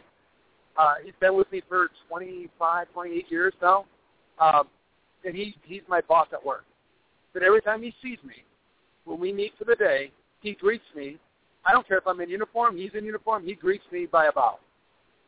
And it says a lot about, and he's my boss, so it says a lot about the martial arts. And, our guys look at that. I've got a couple of black belts at USC, and not all of them meet me like that, but they all have that common respect. So I think it's important. I think it's important for women to, I don't know why I went on that tangent there, but I think it's important for women to have that role and continue to develop and be mentors for women coming up. So you approve my request for a women's symposium in January? Oh, I'm trying to find a way to make it fit. So, yes, we're going to make it fit. Excellent. I think it's I put him on the spot, so he has to say yes. Woo! I have witnesses on the line. That's the crowd. That's the crowd. That's the crowd. Yeah. I would say something, but it'd be considered misogynist, because I think that's right. But you can probably get anything you want from me. All you got to do is ask. Oh, my Lord. You just apologize, Dan, and here you go, But I'm not saying that because you're a woman. I'm saying that because you are a great leader. Oh, well, thank you. So, I mean, it's like Robert. If Robert asks me, Dan, can I do this? I'm probably going to say yes. And Robert doesn't Fantastic. wear a skirt. Do you, Bob? Right, Bob, do you wear a Robert, skirt? do you wear a skirt? I think he would have mute. In my head. He doesn't think it's funny. He's speechless. I think he's on mute is what's going on. Because he's trying to get his skirt up. Anyway. I was on mute, damn it. That was just because I went to say something stupid. Do it, Bob. We'll let you, Bob. Yeah. We'll let you this time. Okay, I'm going to go back on mute. This is a good conversation. Oh. Okay, thanks, Dan. So for any of our listeners out there that want to call in and join the conversation, our phone number is 347-677-0699. And if you'd like to speak to us, just press 1 on your keypad there, and that'll put you in our caller queue. All right. So, wow, that was a great topic, actually, and it's true. Unfortunately, even today, it's the 21st century. Women are facing different challenges than what we did like in the 1920s or the 1800s or anything like that. I mean, yeah, we can vote, yeah, we can drive, and at least in the United States, right? But it's but there's still the society pressures that we sometimes have to deal with. It's unfortunate, but we're getting there. So, well, let's get back on to other martial arts topics. Let's hand the mic over to Bob. Hey, Michelle, do you feel that Lua would not be as well known if it was only regulated to men of Polynesian descent? How do you feel about the progression, the proliferation of Lua as a whole? Ooh, another good question. Wow. Well, first, it's not well known. We're still just bringing it out, even though it is 2014. My Olohe has worked his entire life to bring the Lua out, but, I think it wasn't until, 1985, where he finally was able to put a Lua Lima on his patch. And then in 1995, he started in 1955. A Lua Lima was finally disclosed at probably like the fifth or sixth patch since 1955, and that was in 1980. And Lua, just plain Lua, not a Lua Lima, was used in 1995. So because there are continued death threats that he receives for teaching non-Hawaiians, Caucasians, women, he's had to carefully expose the art in pieces and, in fragments in a progression, and he's done that. So I wouldn't say Lua is well known. I know that it's out there now, and it's starting to, be such its little form of a wildfire.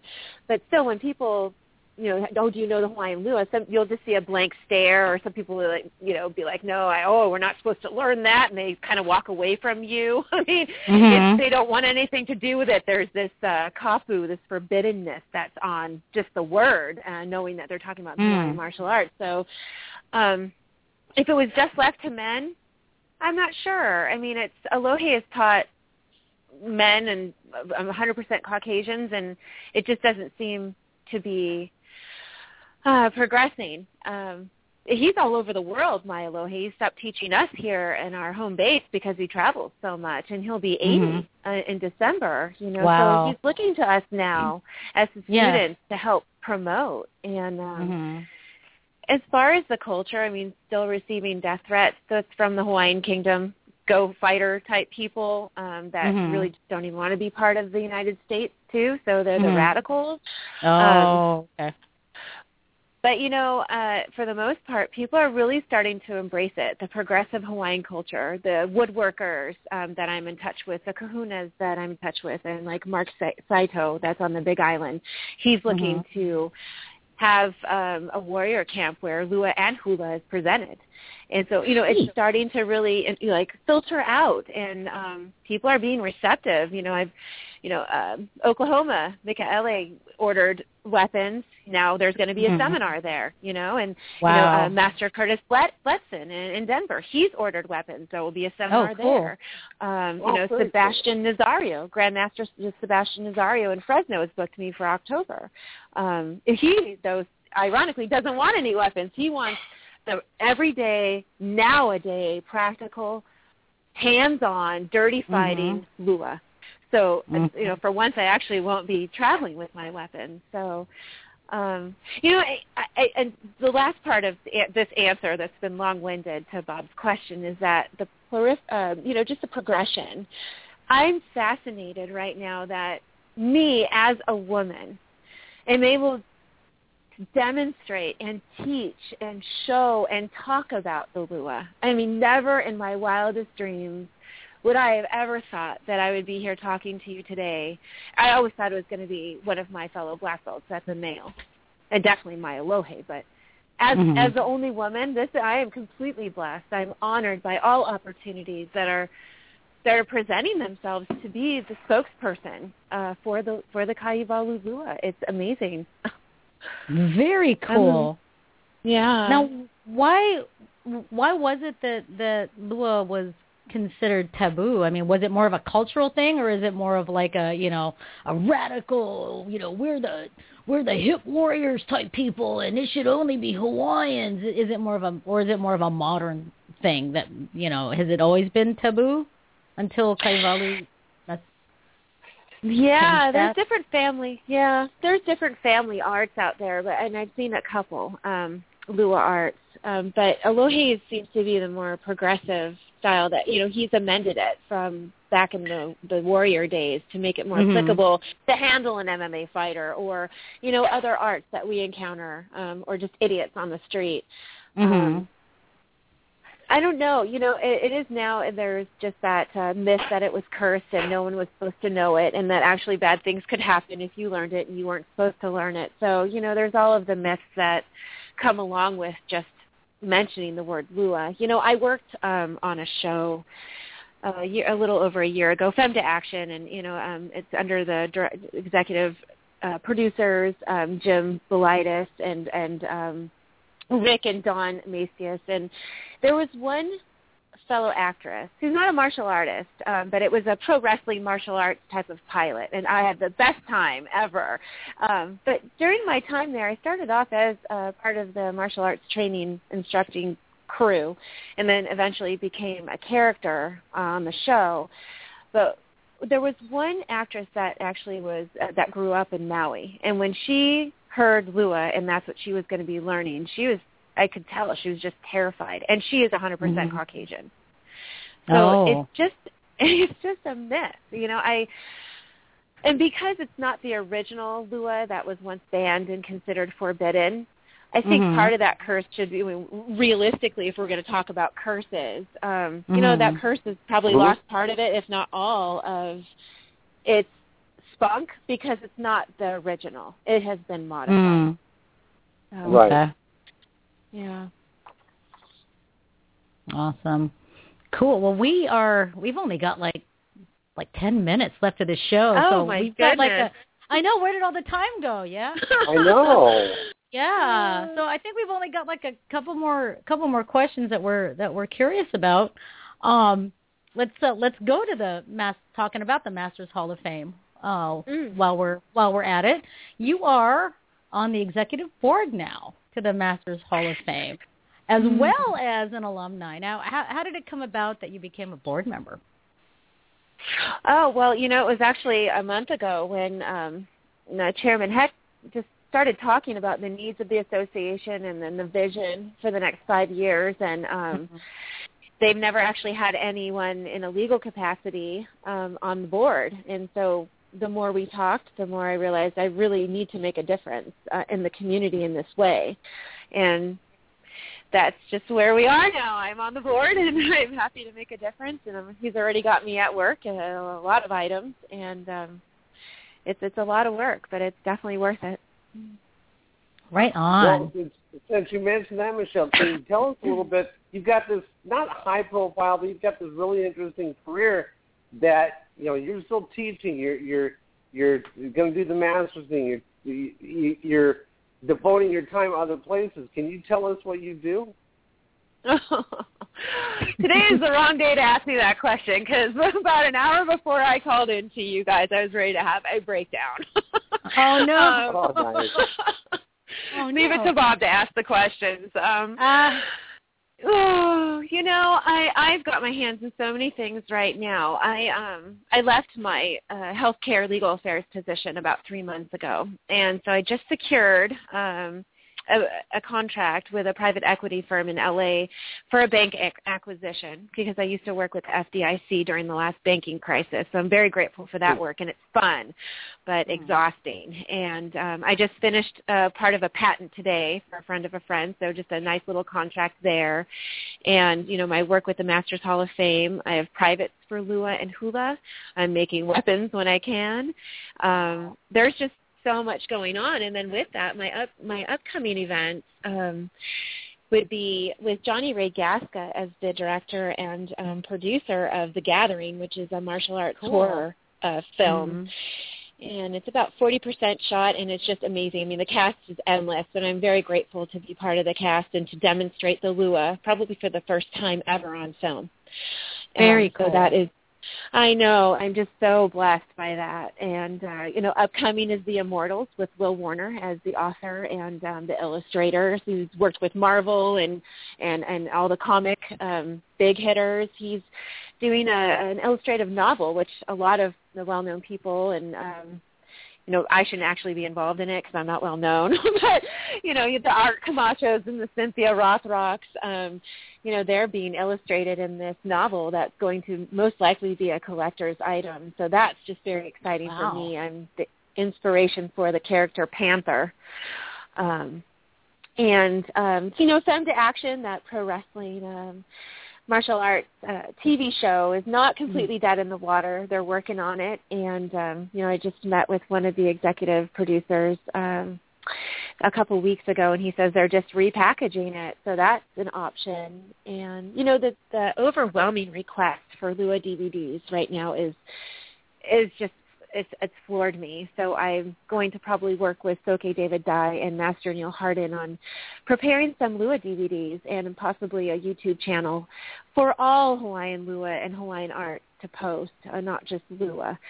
So I think that'd be a really great channel for all of us, just to draw information and history from that channel. So that's going to be something in the works.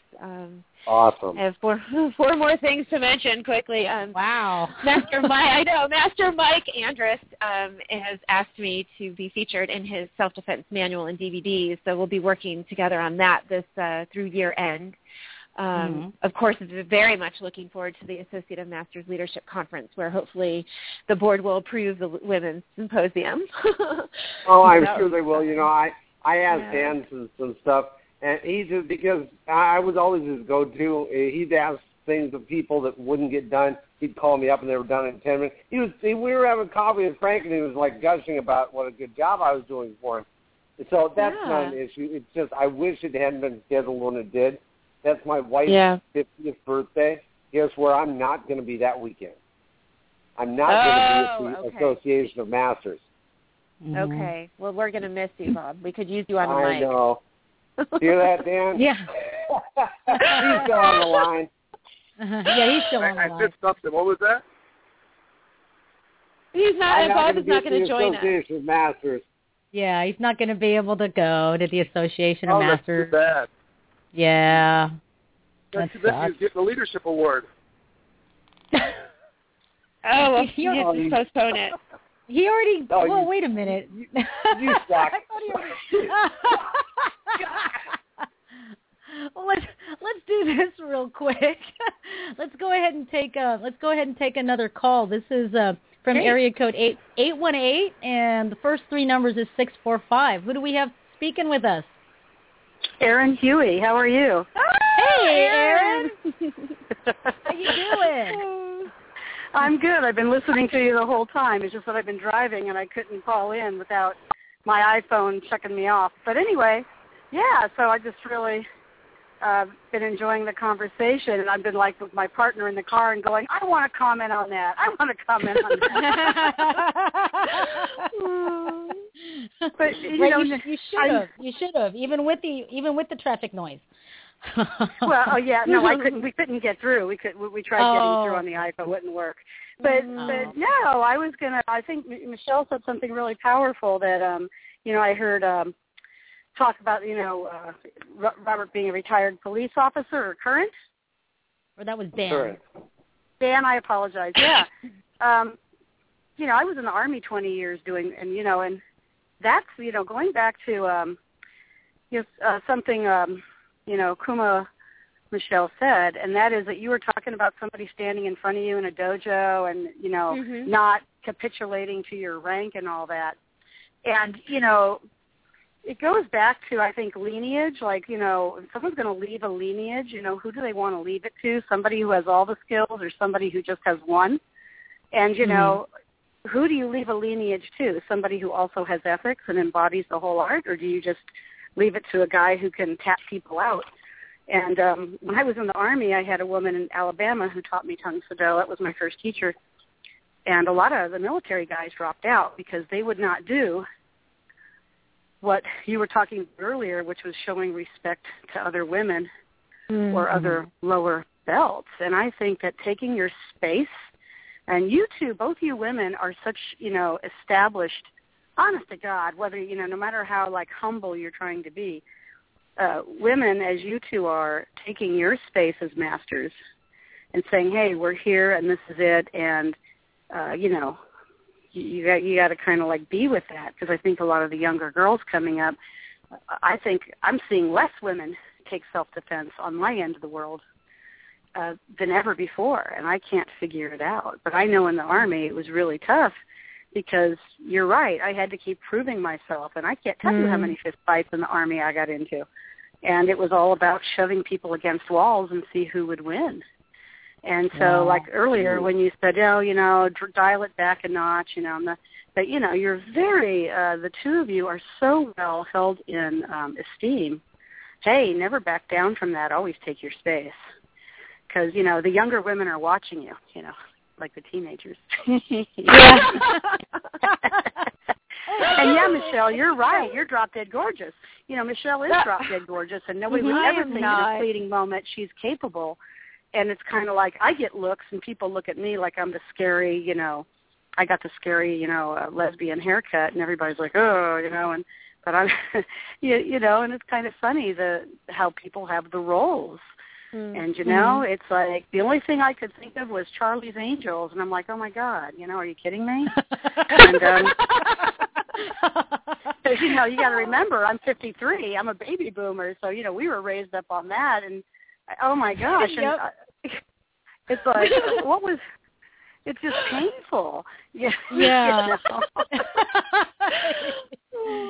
It is, yeah. It you know, it is tough, you know. And it's great for you to call in, Erin, because, you know, that was something I was wondering about. I know a lot of women that were in the military, you know, and had to prove themselves. You know, one of my students, as a matter of fact, you know, I had to captain a boat, and it was there were a lot of men that were under her that would just automatically question her capabilities to be able to lead there on the what do they call that when you're like in the control part of a boat? Yeah, it's called the bridge.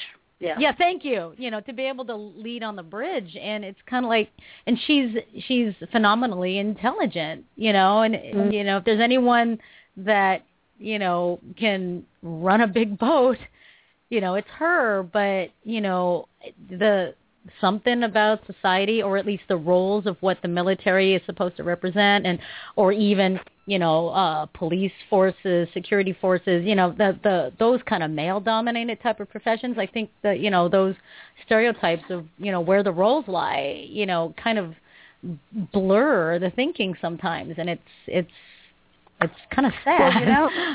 Well, you know, if you don't mind me saying so, just to give you an insight into that, and I do believe, I do believe that police work is a couple of shades different than the military, because in the police work you have the union, and there is no union in the military. And you know what? And good luck with getting the ACLU involved when you're in the military. You know, we have the UCMJ, so things that are considered sexism in the civilian world are not the same as the military. And in the military, there's an expression, and that is you are a sailor first, you're a Marine first, and a soldier first, and then you are a fill in the blank. So before you're a commander of a ship, you have to be a sailor. Before I could be a company commander, I had to be a soldier. And the way that you do that is the pecking order is established by physicality and physical capability, and he who can or she who can run the fastest and the farthest and can do the, you know, it is about physicality, because the whole premise is you will be in a combat situation, and who's going to win. And so when I went through OCS, it was in an era where they were still shoving you against a wall, and they didn't really care that I was a chick. And you know, I'm using those terms because that was the terms in that era. I'm not using that because my current vernacular. And it was really just women would get shoved around, and the officers who were running my OCS program turned and looked the other way because they wanted to know what you as a woman would do about it. And the same as on a bridge. You'd walk up to the commander and say, well, you know what, that's bullshit, I'm not going to do that. Well, now what do you do? So I'm just saying, you know, women had to hold their ground, and it has to be held on the basis of, you know, physicality. Anyway, that's my 2 cents on it. Am I still live on the air? Am I still live on the air? Yeah, we've got like 30 seconds. Well, I'm a retired master sergeant, and my last commander before I retired was Major Sarah Bragg. and she by far was the best commander I've had, and I was a right-hand guy. So there was a situation where, and I know we got a little bit of time, one of my junior officers was being bullied by a tech sergeant where I had to go educate that tech sergeant as a master sergeant. And we went back to wall-to-wall counseling. So and then when I came up there, it was wall-to-wall counseling too. Yeah. Wow. Man, I wish we could have more time, but we're running on 10 seconds here. So thank you so much, Michelle and Aaron and Ellen, for calling in, and William, Christopher Ford. Thank you, Bob. We'll see everyone in 2 weeks. We'll talk to you everyone next time. Bye-bye now. Next week. We'll see you next week. What? Oh. Say that again, Bob. What? We'll see you next Saturday. Yeah, you'll see me next Saturday. That's right. Sorry about that. Right. It's weird. It's like we're recording now because we're going overtime, but it's weird when it kicks us off the air. It pumps everything up to 100% volume. I was like, That's awesome. What's with my stupid music? So no one can hear me swearing at the music now because we're off the air live. But anyway, thank you so much, Michelle, for joining us, and it was so much fun. It was a lot of fun. I didn't even get to the women's role in Lua. That's okay. Yeah, well, do you think we always have part twos for Oh, conversations. you do? We have part twos. Okay. We have part twos all the time. Well, who knew?